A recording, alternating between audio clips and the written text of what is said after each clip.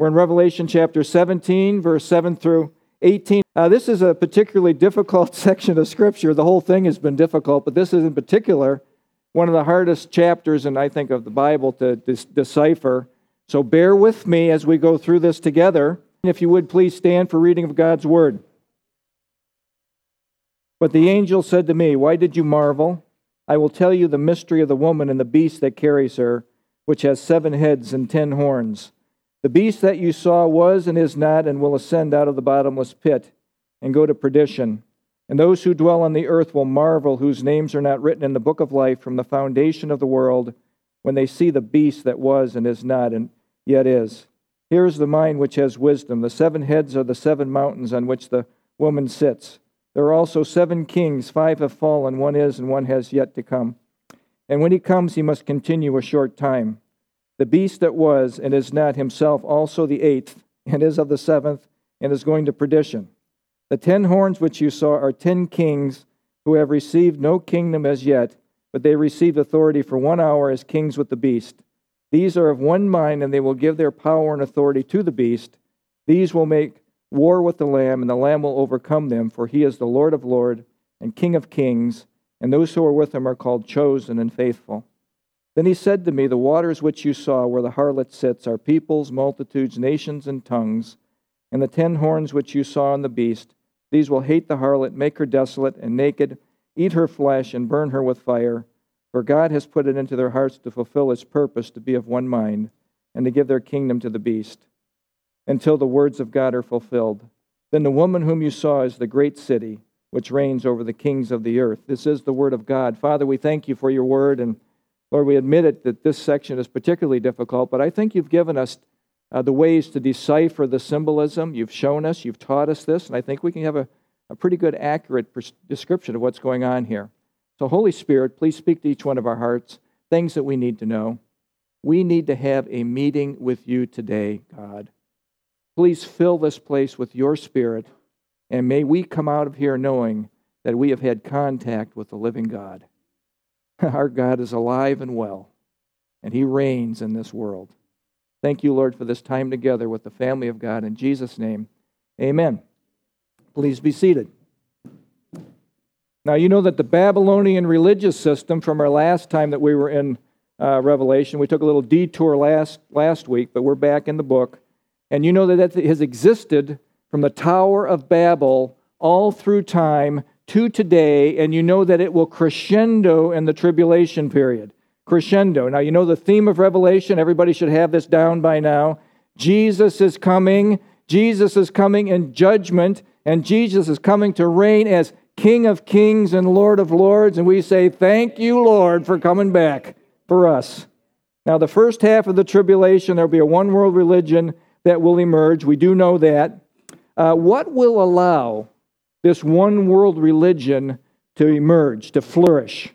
And I will suggest to you this, it'll be the true church that is taken away, I believe, in the rapture of the church, which allows the restrainer will be taken away, and the Antichrist will then be unrestrained, and this world religion will start out the first 3.5 years, and he will do away with them, you'll see in our text today, and he will ascend to power, he will establish the abomination of desolation, he will demand to be worshipped as God. This is all the Babylonian system crescendoing into the tribulation period. So, the true church will be removed at the rapture with the restrainer in 2 Thessalonians chapter 2, verse 7. I'll read that again later in our lesson. The restrainer, the true church, the Holy Spirit-filled church, is the only opposition in our world today that is restraining this Babylonian system from running rampant. It's the only thing holding it back. And we talked about the false religious system in our first teaching in Revelation 17. We talked about the global influence that will have. We talked about syncretism, a big fancy word that means the amalgamation of religions, that all religions are together. Remember in the teaching we had the thing, coexist, and all these world religions screaming coexist. And we say, no, there's one way to God, and that's through the Lord Jesus Christ. We cannot coexist with something that is false. We can be peaceful with them, we can love them, we can tell them the truth of the right way to God, but we cannot embrace a world system that is patently false. We cannot do that. So the Babylonian system, again, has always existed. Now, God, interestingly enough, he always has a way of checking Satan. So he's going to rise in the tribulation period with this harlot religious system. But what else will God have on his side, on his team? It'll be the 144,000 Jewish evangelists that evangelize the world, and there'll be an enormous harvest of souls in Revelation 7:9 from every nation, tribe, people, and tongue. You want a revival? That'll be the greatest harvest in the history of the world, but it'll be at the most difficult time in the history of the world. We are living, folks, today to see a massive changes in our world. How are we to deal with the incessant lies that keep coming at us? Keep coming at us. Keep coming at us over and over. The indoctrination. Remember, we had the Rod Dreyer's book, Live Not by Lies, and how we're inundated with incessant lies. We are not getting the truth on the media. We are not getting our truths in the newspapers or in the radio or any venue. So you have to be very discerning. And he told us to do 3 things. I hope you remember this from our last teaching. This is a review. We are to see what's going on around us. We are to judge what's going around us. So we have eyes to see and ears to hear the things of the Spirit. We have to be very discerning in this time what we take in as truth. And then we judge it according to the Word of God. Does this match the Word of God? And then we are to act, and that act is speak the truth. That is our job in this culture, to speak the truth. And remember, the truth always counters the lie. Always counters the lie.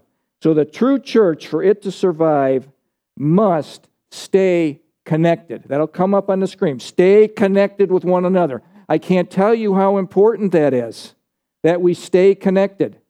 What has COVID done? COVID has separated us. I think there's been a defined decision to try to separate the church, to get the church separated. And we know that there are people that have fallen away and have not ever I don't know, fallen away from their faith, but they've never come back. They've never come back for fear of the COVID. And there's a design for that. Now, COVID is real, and we have to be careful and that sort of thing. But look, we are not to forsake the assembling of ourselves together. We need each other, and they know we gain strength from one another. So please, stay together. Stay connected. Secondly, solidarity is essential. Isolation is to be avoided at all costs. Let me say that again. Isolation is to be avoided at all costs. Now, you know the world today, the church throughout the world is persecuted. We know that there's more people that have been killed in this last century than all the time through history up to now. More martyrs. We don't see that because we're insulated here in America. But the true church that meets throughout the world, they'll do anything to get together. They will not be isolated. They will go in fields. They will go in caves. They will meet in basements. They will meet in homes. They will meet any place that they can meet. You know that because we've discussed this. But the church in America, if you don't have air conditioning, if the pastor talks too loud, too soft, isn't funny enough, or whatever, they're not coming. Okay? No, the true church will stay connected. Do anything to stay connected. The truth will counter the lie and prevent indoctrination. Do I have to repeat that? The truth will counter the lie and prevent indoctrination. When we meet together, we encourage each other with the truth. That is an essential for survival. That is essential for survival. Oh, I forgot this. I put this here for a specific reason. We are taking communion today. If you don't have yours, too bad for you. No, you can. Well, you'll have time to get it. So our marching orders today: Hebrews 10, 24, and 25. Again, this is review. Let us consider how we may spur one another on towards love and good deeds. Let us not give up meeting together as some are in the habit of doing, but let us encourage one another even more as we see the day approaching. And we know the day is approaching. You can almost hear the footsteps of Messiah. The power behind all false religious systems, folks, is Satan. and it goes all the way back to the Tower of Babel, all the way through time, and it will crescendo in the tribulation period. Now, verse 7 and 8, new material, the beast will mesmerize the world. The beast is the Antichrist. The beast, verse 7 and 8. But the angel said to me, why did you marvel? I will tell you the mystery of the woman and the beast that carries her, which has 7 heads and 10 horns, and we'll get the symbolism again in a second. The beast that you saw was and is not and will ascend and is not and will ascend out of the bottomless pit and go to perdition, and those who dwell on the earth will marvel, whose names are not written in the book of life from the foundation of the world, when they see the beast that was and is not and yet is.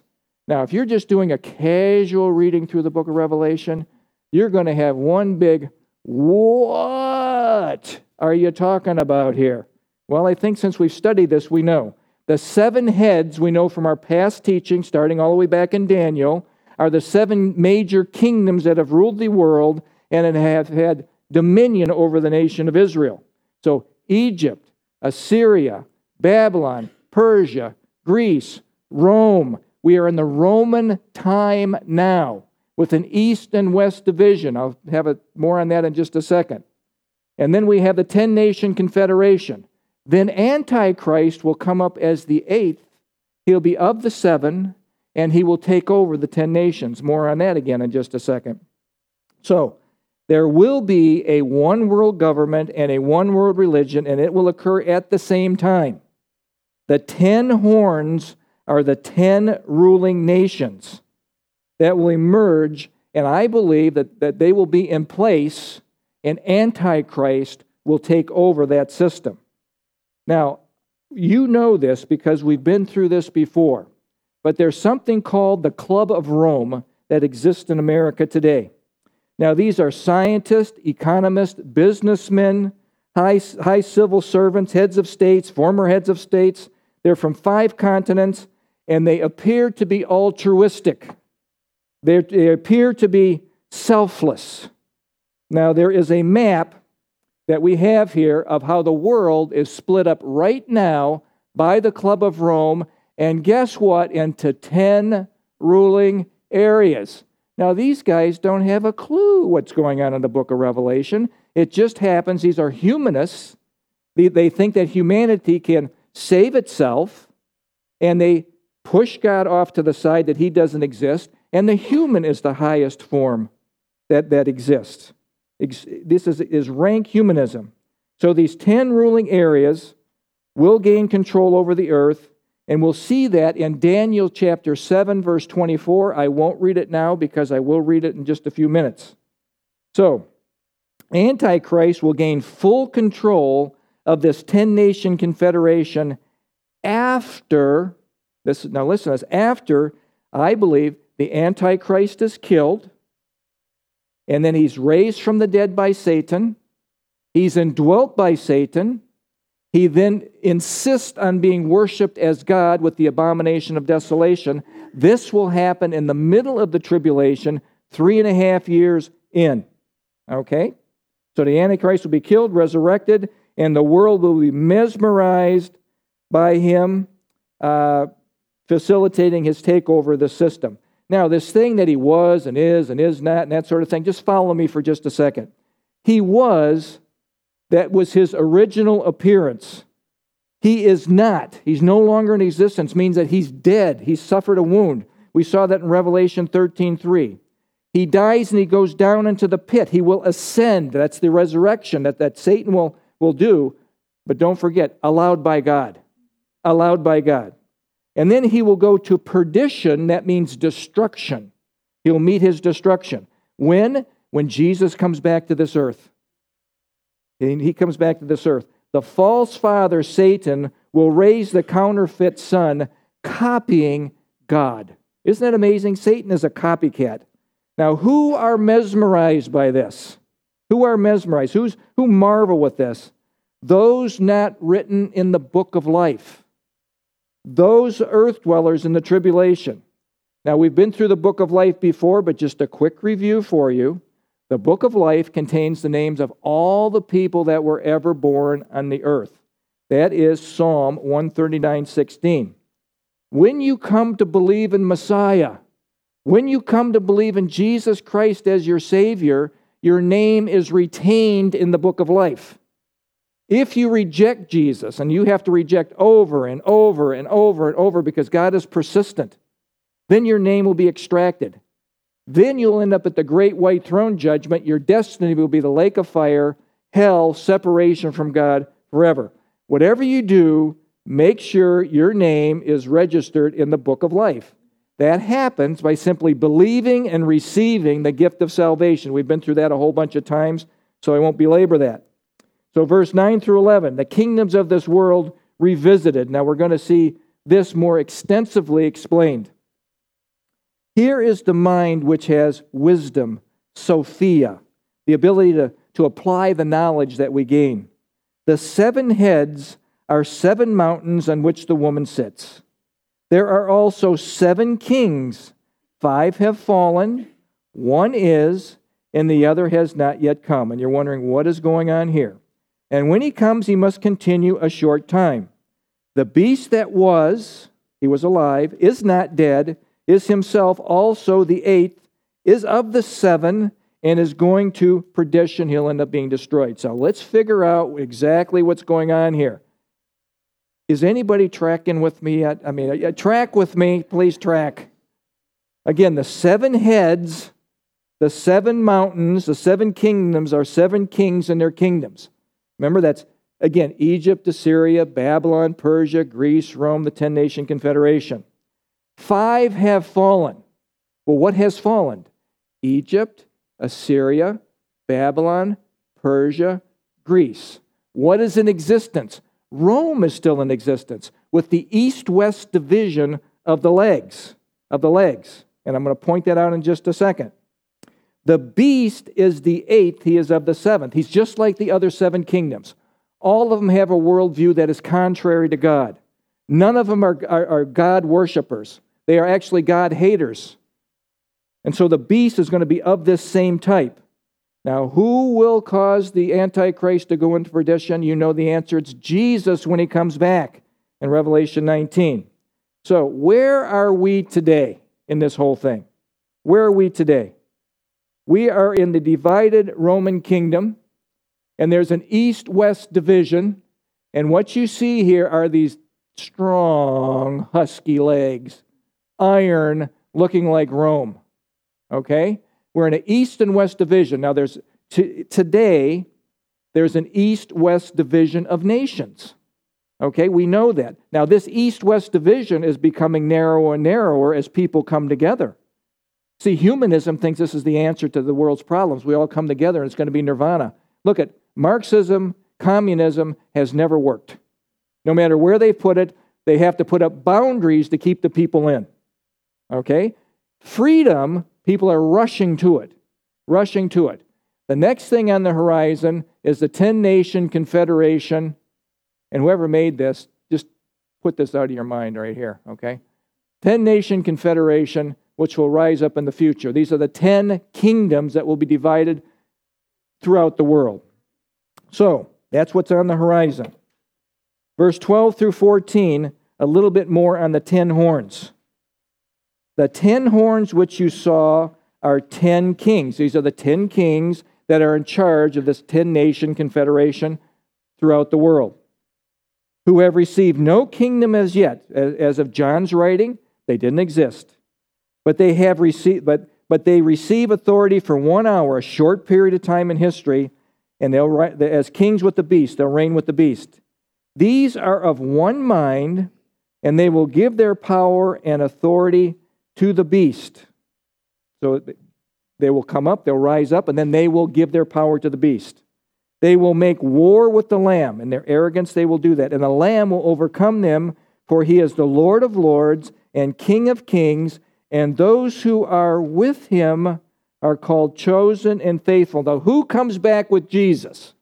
The church comes back with Jesus, okay? That's the us. We come back. We come back with Jesus. So, John is seeing into the future. This 10 kings, this 10-nation confederation. They will receive authority for a short time. Their authority, they will have autonomous rule at first. They will be able to rule their little areas, not fully controlled by the beast. But listen to this. They'll be loyal to the beast, mesmerized by the beast, mesmerized by the one world religious system, yet they'll be still independent at the beginning, the first 3.5 years. This will be short-lived for an hour, it says in the Scripture, the first 3.5 years. Then they will be forced to give up their power and authority to the beast. Now, will this be a willing giving up of power? No, because 3 will rebel. 3 will rebel and be quickly subdued.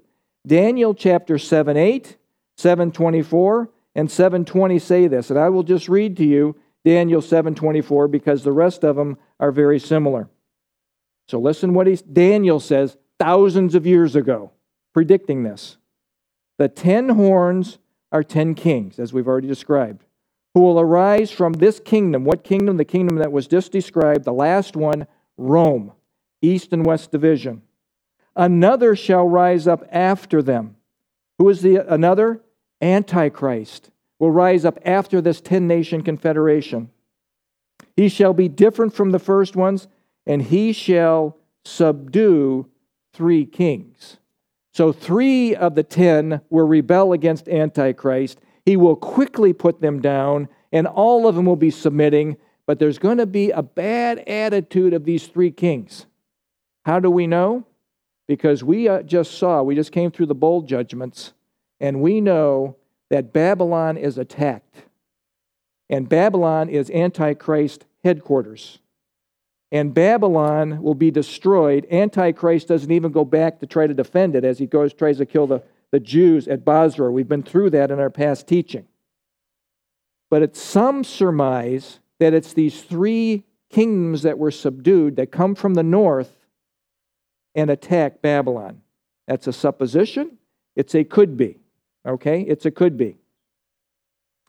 So Antichrist will have his rule, and most of the world will fall all over themselves for the Antichrist. They're going to love him. He's going to be the false Christ. Yet some of them will submit reluctantly. Antichrist will make war against the Lamb in verse 14. So these 10-nation confederations under the control of Antichrist, after the abomination of desolation in the middle of the tribulation, will then make war against Jesus coming back at the very end. Now remember where we've been. I believe the bowl judgments are at the very, very end, the last month or so. They've been poured out on the earth. Antichrist knows it's his last stand. He has to kill every Jew possible. And when Jesus comes back, in their hubris, in their arrogance, the earth dwellers and Antichrist will fight against Jesus coming back.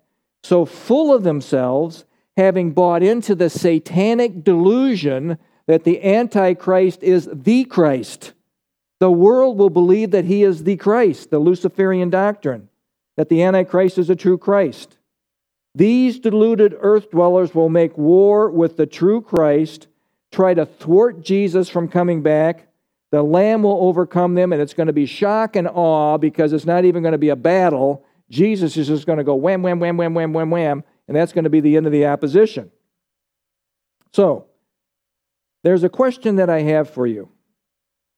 Sin's end result. What is it? You look at sin, well, sin ultimate, and that's right, it is. I didn't get that answer, but sin's end result, according to my answer, which you have the correct answer, is this.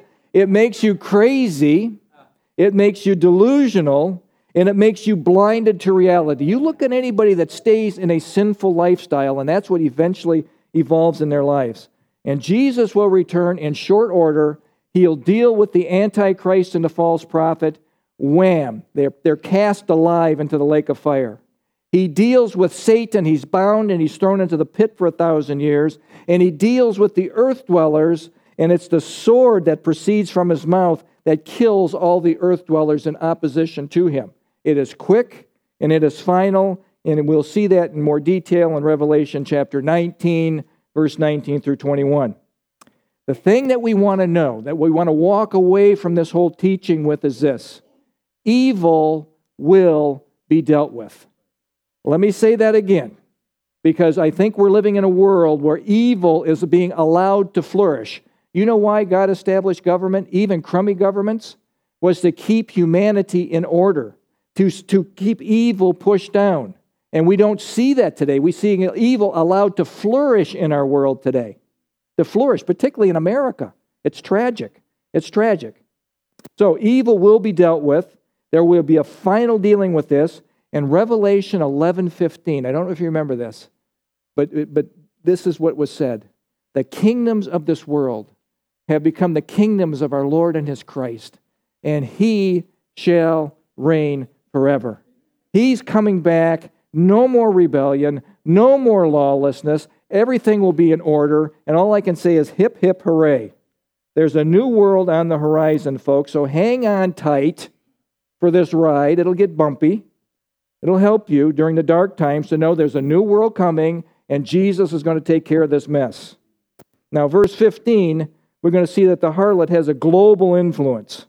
Then he said to me, the waters which you saw, the waters are indicating the world, the expanse of the world, which you saw, where the harlot sits, are peoples, multitudes, nations, and tongues. The whole world will be global. Now again, the world will love the harlot, this false religious system.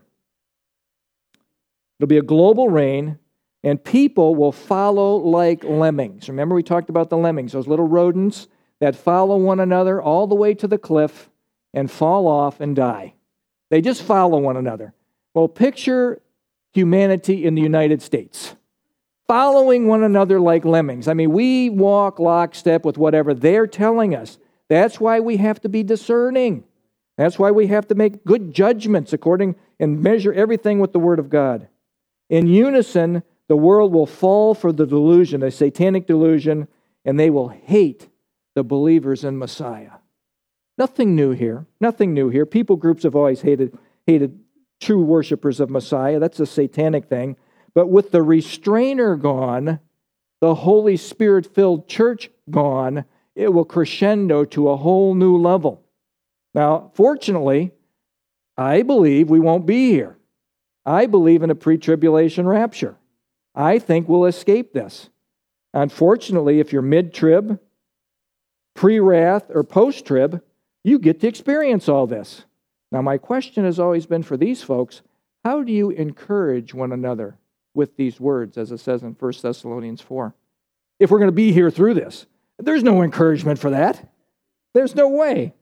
The indoctrination and hate of the people of God, folks, will be off the charts then, but you can see it going in that direction today. You can see it going in that direction today. Satan hates the people of God. He always has.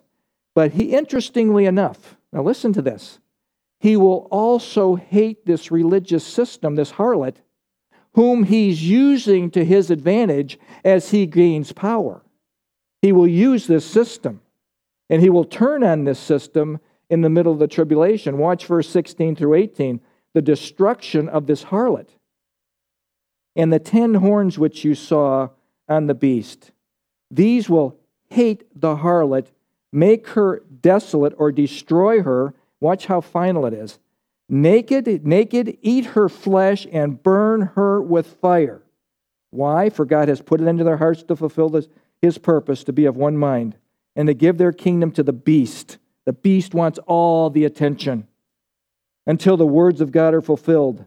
And the woman whom you saw is that great city, Babylon, which reigns over the kings of the earth. World leaders, again, will come to hate the harlot. They will hate her, kill her. It's interesting. Satan always thinks he's in control. He always thinks he's jostling in position, and he's going to be the one that orchestrates all this. Oh no, he couldn't be farther from the truth. God is giving the Antichrist, indwelt by Satan, full religious and political control. In the middle of the tribulation, this will happen. All earthly authority will reside with the Antichrist. Again, this won't happen till the middle of the tribulation. The middle of the tribulation is the real wrath of Antichrist. The Antichrist wrath does not start with the seal judgments, as some people say. He's ascending to power slowly, as it says in Daniel several times, as it says in Scripture. He doesn't come to full control. Those 10 nations are already in existence. And then he takes them over once he's possessed by Satan himself. He becomes powerful, wants full worship, will take no other competitors. So, there will be no competing worship that will be allowed. All worship of the earth dwellers must go to the Antichrist. And Antichrist will not compete with the harlot for earth dweller worship. He wants it all directed at him. No competitors.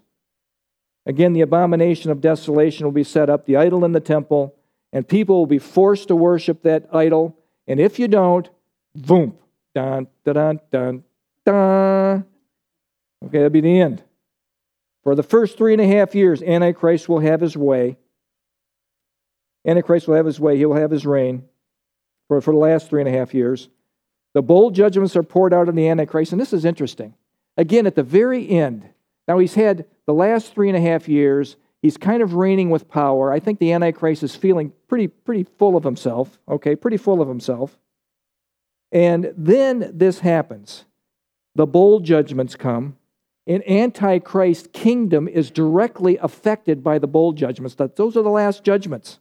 It will be the most horrific time in history, and Jesus said these bowl judgments would be so severe, and Antichrist's response to those bowl judgments and trying to kill every believer on the earth will be so severe that lest these days be cut short, no flesh would be saved alive. So Messiah has to come back. Interesting thing here is that as these people are getting these sores and boils and heat and misery during these bowl judgments, there's nothing Antichrist can do about it. There's nothing Satan can do about it. The world will come to realize just how impotent, powerless Satan really is in dealing with the true God. And I'm hoping that came up on the screen. Let it just resonate in your minds. The world will come to realize just how impotent Satan really is in dealing with the true God. See, people think there's like an equal war between good and evil. Oh no. Satan is way down. He is the created being. God is the creator. They're not close. Okay, they're not close. Now let's have a closing application. Now you think we're going to be done pretty quick here, don't you? Yeah, closing application. Now you know that evil is here today. Everybody knows that. Okay, if everybody raise their hand, everybody raise it. Don't have to do it, but you know evil is here today. Evil is here today. And I believe that we can see this, that evil is less and less restrained as the church models the world. Would you agree with that? See, the world has come into the church. Evil will reach its peak when the church is gone and the Antichrist will be unrestrained. But we're in the preparatory phases of this right now. This is a coming thing. This is a coming thing. Bible prophecy tells us that there will be a one world government and a one world religion. It is coming, folks. We're heading full speed ahead towards that. The seeds are planted for that. We see unprecedented changes in our world today. This push towards globalism is really strong throughout the world, as never before, really. What we see today is a grand march towards the progressive agenda of a globalist utopia. That's what they think is coming. What you see with Antifa in the streets is Marxism being forced on the population. When they say burn it down, that's Marxist language. When they talk about the Great Reset, that's Marxist language to get rid of the old and put in the new Marxist regime. That's what is happening. What people will get will be quite different than what they think they're getting. Now, let me just give you an example of this. Rob Dreyer, again in his book, Live Not by Lies, talked about Russia in the 1900s when it was being taken over by the Marxists, by Lenin. Okay, he was the big one. The Bolsheviks, that's right. Quote, I think it's a great quote. What Russia's young artists, remember that in the colleges, it's where it starts. You get these guys in college and you indoctrinate them. In America, it's starting way early, kindergarten on. So what Russians, young artists, intellectuals, and cultural elite hoped for and expected was the end of Tsar rule. The Tsar rule was intense, okay? There was an oppressed people there. Class division and religion. And the advent of a world of liberalism, equality, and secularism. It's called the Great Reset. What they got instead, now this is what they got instead. History proclaims this. What they got instead was a dictatorship, gulags, which isn't goulash, it's gulags, which are prisons, okay? And the extermination of free speech and expression. Communists had sold their ideology to gullible optimists as the fullest version of the thing every modern person wants was progressivism. Progressivism is simply this, that we're encouraging humanity to progress or to evolve to a different level so that we become gods, we control what's happening to us, God is divorced from the culture, and we are the highest order of everything. This is called the myth of progress. Now, this is a religion. This is a religion to these people. They're fanatically about it. The believers in the myth of progress hold that their present is better than their past and that the future will inevitably be better than the present, progressing again to a humanistic utopia. The myth is a powerful tool in the hands of would-be totalitarians. Now, totalitarianism is when the government controls everything. You must submit to everything that the government tells you. There's no freedom. It provides a transcendent source of legitimacy for their actions and frames opposition. Listen to this. Frames opposition as backwards, ignorant, and dispensable. Anybody that opposes this new religion is backwards, intolerant, and we have to get rid of them. And you know who stands in the way? The true church. Get rid of them. Isolate them. Don't allow them to be together. Construct anything that you can to keep the people separated. Because separated, we're weaker. We're strong when we're together. Understanding how communists manipulated the myth of progress is important to grasping how today's progressives roll over the opposition. Isn't that something?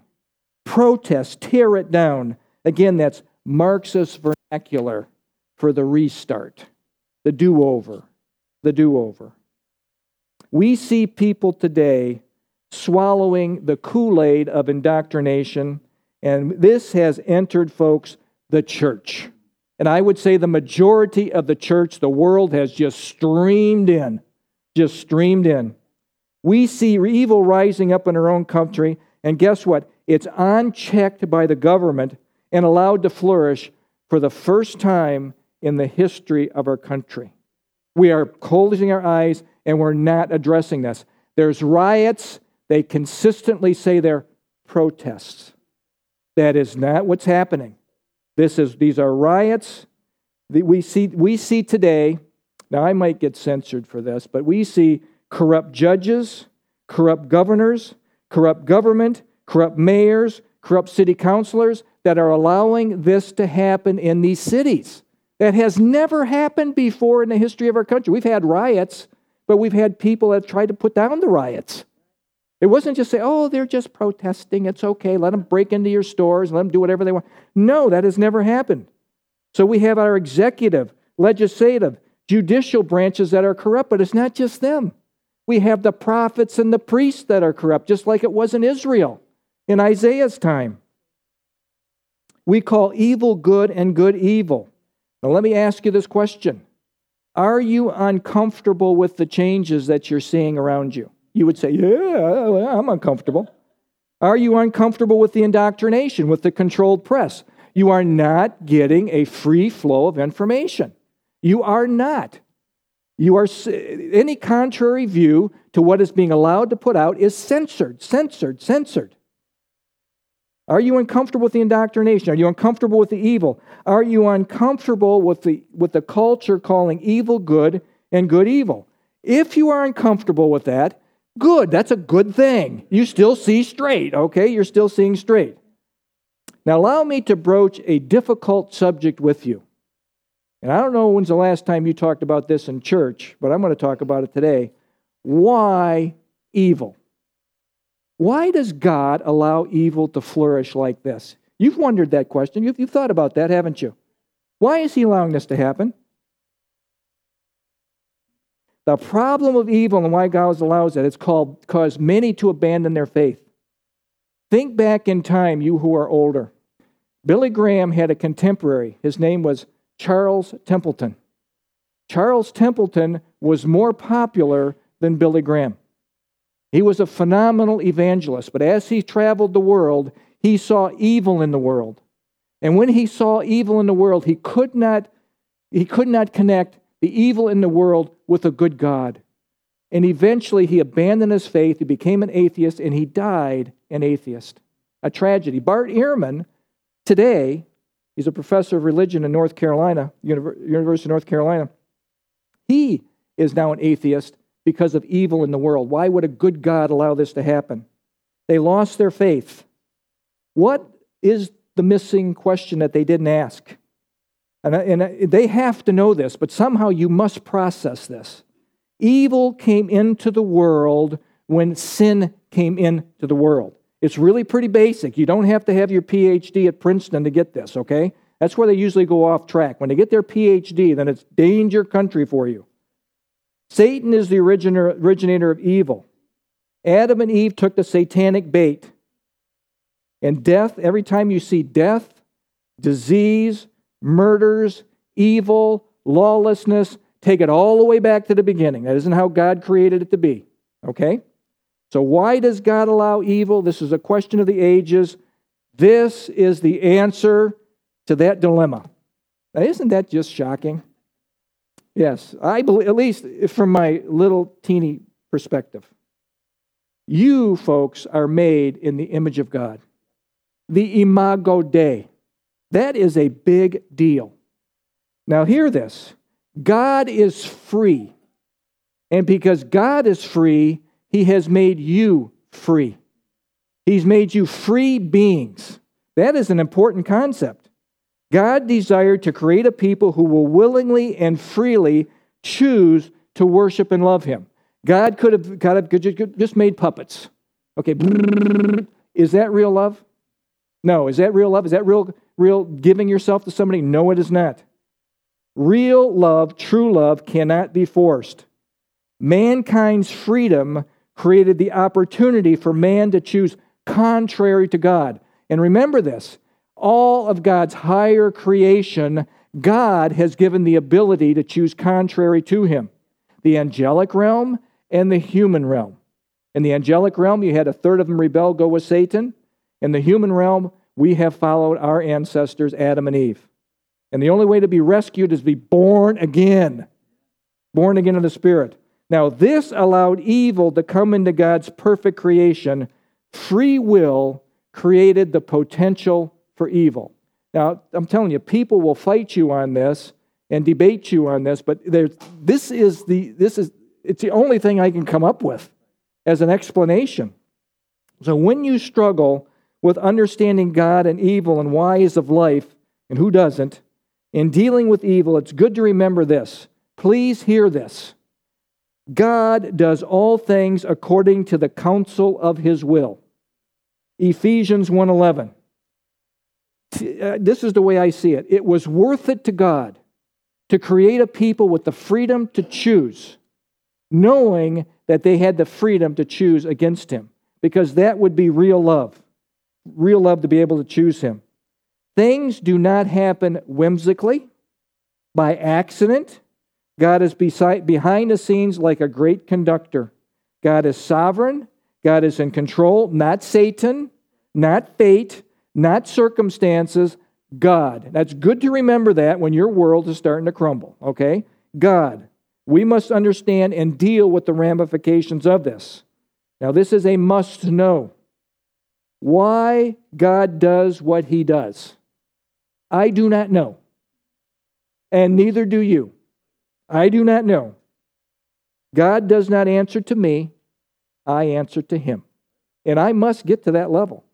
I do not understand all the stuff that happens. I will never understand it. When I do not understand, I do have a promise that I can stand on. And you can stand on, and hopefully you have stood on this promise. Romans 8:28. And we know, that's His people. We know that God works all things for good for those that are called according to His purpose. For those who love Him are called according to His purpose. God is working out His purposes in this world. God does work out all things for His good, and I must realize this life is not about me. It is about Him. I must realize this. What do we do? What do you do when you're confused? When you get anxious? When you get frightened, fretting, angry? We've all been there. And this might sound trite to you, but I think this is the answer to that question. We trust. We trust. Just let it resonate. Just trust. I trust in my God. I trust in Him. We trust in our God whom we know loves us. How do we know He loves us? He proved it by sending His Son, the Lord Jesus Christ, to die here for us. That's a huge love offering. That's a love gift that we cannot imagine. We trust our God who is with us through all the challenges of life. He knows the beginning from the end, and we trust that He will get me home safely. That's what you really want. This whole thing's passing. This is passing. This is nothing. Life is but a vapor. Here for a moment and gone. We want to get home. There's going to be an eternity. We trust in the God. Now hear this. This is important. We trust in the God of the deep waters. We trust in the God of the fire, and we trust Him to go through our problems with us. He's never promised us no problems. What was the song? He never promised me a rose garden. I didn't get that right, did I? Forget it. The Rose Garden song. He didn't promise us that. But Isaiah puts it this way in Isaiah 43, 1 through 3. But now, thus says the Lord, who created you, O Jacob, and who formed you, O Israel, speaking to the nation, but I think you're going to extrapolate from that, speaking to you. Fear not. Isn't that something that resonates from God to us? Fear not, fear not, fear not, fear not. Things are changing. Fear not, fear not. You know, there's a principle. There's a principle that says, fear of the unknown creates anxiety. We want everything to stay static. This is not a static world. There's plenty of opportunity for us to fear, and our God says, don't fear. Don't fear. I have called you by your name, and you are mine. He says He's inscribed us on the palms of His hands in Isaiah 49:16. This is, folks, is intimacy. This is ownership. We belong to God in a crazy world. This is good news. I belong to Him. He is my God. And when you pass through the waters, now notice He says you're going to pass through them. When you pass through the waters, I will be with you. You are never alone in your journey. Never alone. Our ever-present God is with us. And through the rivers, they will not overflow you. When you walk through the fire, you will not be burned, nor shall the flame scorch you. I must know that through the rivers of difficulty, through the flames of life, my God will go right through it with me. That's what I have. That's what I have. All the way through the valley of the shadow of death. That's what I have. My God is with me, and He will never leave me nor forsake me. When you walk through the fire, you shall not be burned, nor shall the flame scorch you. The rivers of difficulty, I am not alone. This is survival information, and listen to this. Your trump card. I wasn't going to say that. This is your ace in the hole, but your trump card is this. This makes you a winner. For I am the Lord your God, the Holy One of Israel, your Savior. You kept to yours? I am the Lord your God. Put your name there. He loves you. The Holy One of Israel, your Savior. When evil comes to my house, and it will come, none of us can avoid this. When confusion reigns in my life, what am I to do? Now we already know. That's right, we trust. Trust, Proverbs 3, 5, and 6. Most of you, this is your life verse. You love it. I love it too. Trust in the Lord with all your heart. It's only for those all your heart folks. Lean not into your own understanding. In all your ways acknowledge Him, and He will direct your paths. He will make your paths straight. He will get you through the fire. He will clear the way for you. God will make a way. Now look, we might die as we're going through this, but He will make a way, and He takes me home. And that's okay. That's okay. He knows. I have an entrance time. I have an exit time. It's His purview. That's up to Him. Don Moen wrote a song, God will make a way. God will make a way when there seems to be no way. He works in ways we cannot see. He will make a way for me. He will be my guide. And I love this. Hold me closely to His side. With love and strength for each new day. He will make a way. He will make a way. My God will make a way. The goal for my life while I am in here is trusting no matter what may come. Knowing God will make a way. Now let me say this. God will make a way, and you can only walk this out if you are dwelling in Christ. If you are making your home in Christ. If you're a cursory Christian, the first little ripple that comes your way, you're going to be all tremulous. And it's the only way to make it through is to dwell, make your home in Christ. And trusting no matter what may come. Knowing I will come out on the other side a stronger person. Guess what? Able to help others with the experience that I've had. 2 Corinthians chapter 1, verse 3, Paul says these words. You don't go through this stuff for nothing. You don't go through it for nothing. Praise be to the God and Father of our Lord Jesus Christ, the Father of compassion and the God of all comfort, who comforts us in all of our troubles, so that we can comfort those in any trouble with the comfort we ourselves received from our God. I go through something, God has comforted me, I know what it's like, and I can help you through your struggle. You then can help somebody else along the way. Folks, yes, there is a purpose for evil. God gave us a choice. There is a purpose for our troubles. And remember this, though I walk through the valley of the shadow of death, I will fear no evil. Why? For you are with me. This I can trust. You are with me. God will make a way. Jesus will return. And this is like, if you never said an amen, just get ready for an amen right now, okay? You can say it out loud. Jesus will destroy all evil. Amen. Thank you. Yes, He will. He will all death, all disease, all lawlessness, and God will make a way. Come what may, I will trust in the Lord until I die, knowing God will make a way. Isn't that great? That's great. Thank you, Lord. Let's pray. Father, we thank you for this time that you've given us to study your word. Lord, I admit it that this is a difficult section of Scripture, but Lord, I think you helped us navigate through us. And Lord, if there's anything that we get out of this, help us to know that our Jesus is coming back. Evil will be dealt with definitively. There will be an end to this whole thing.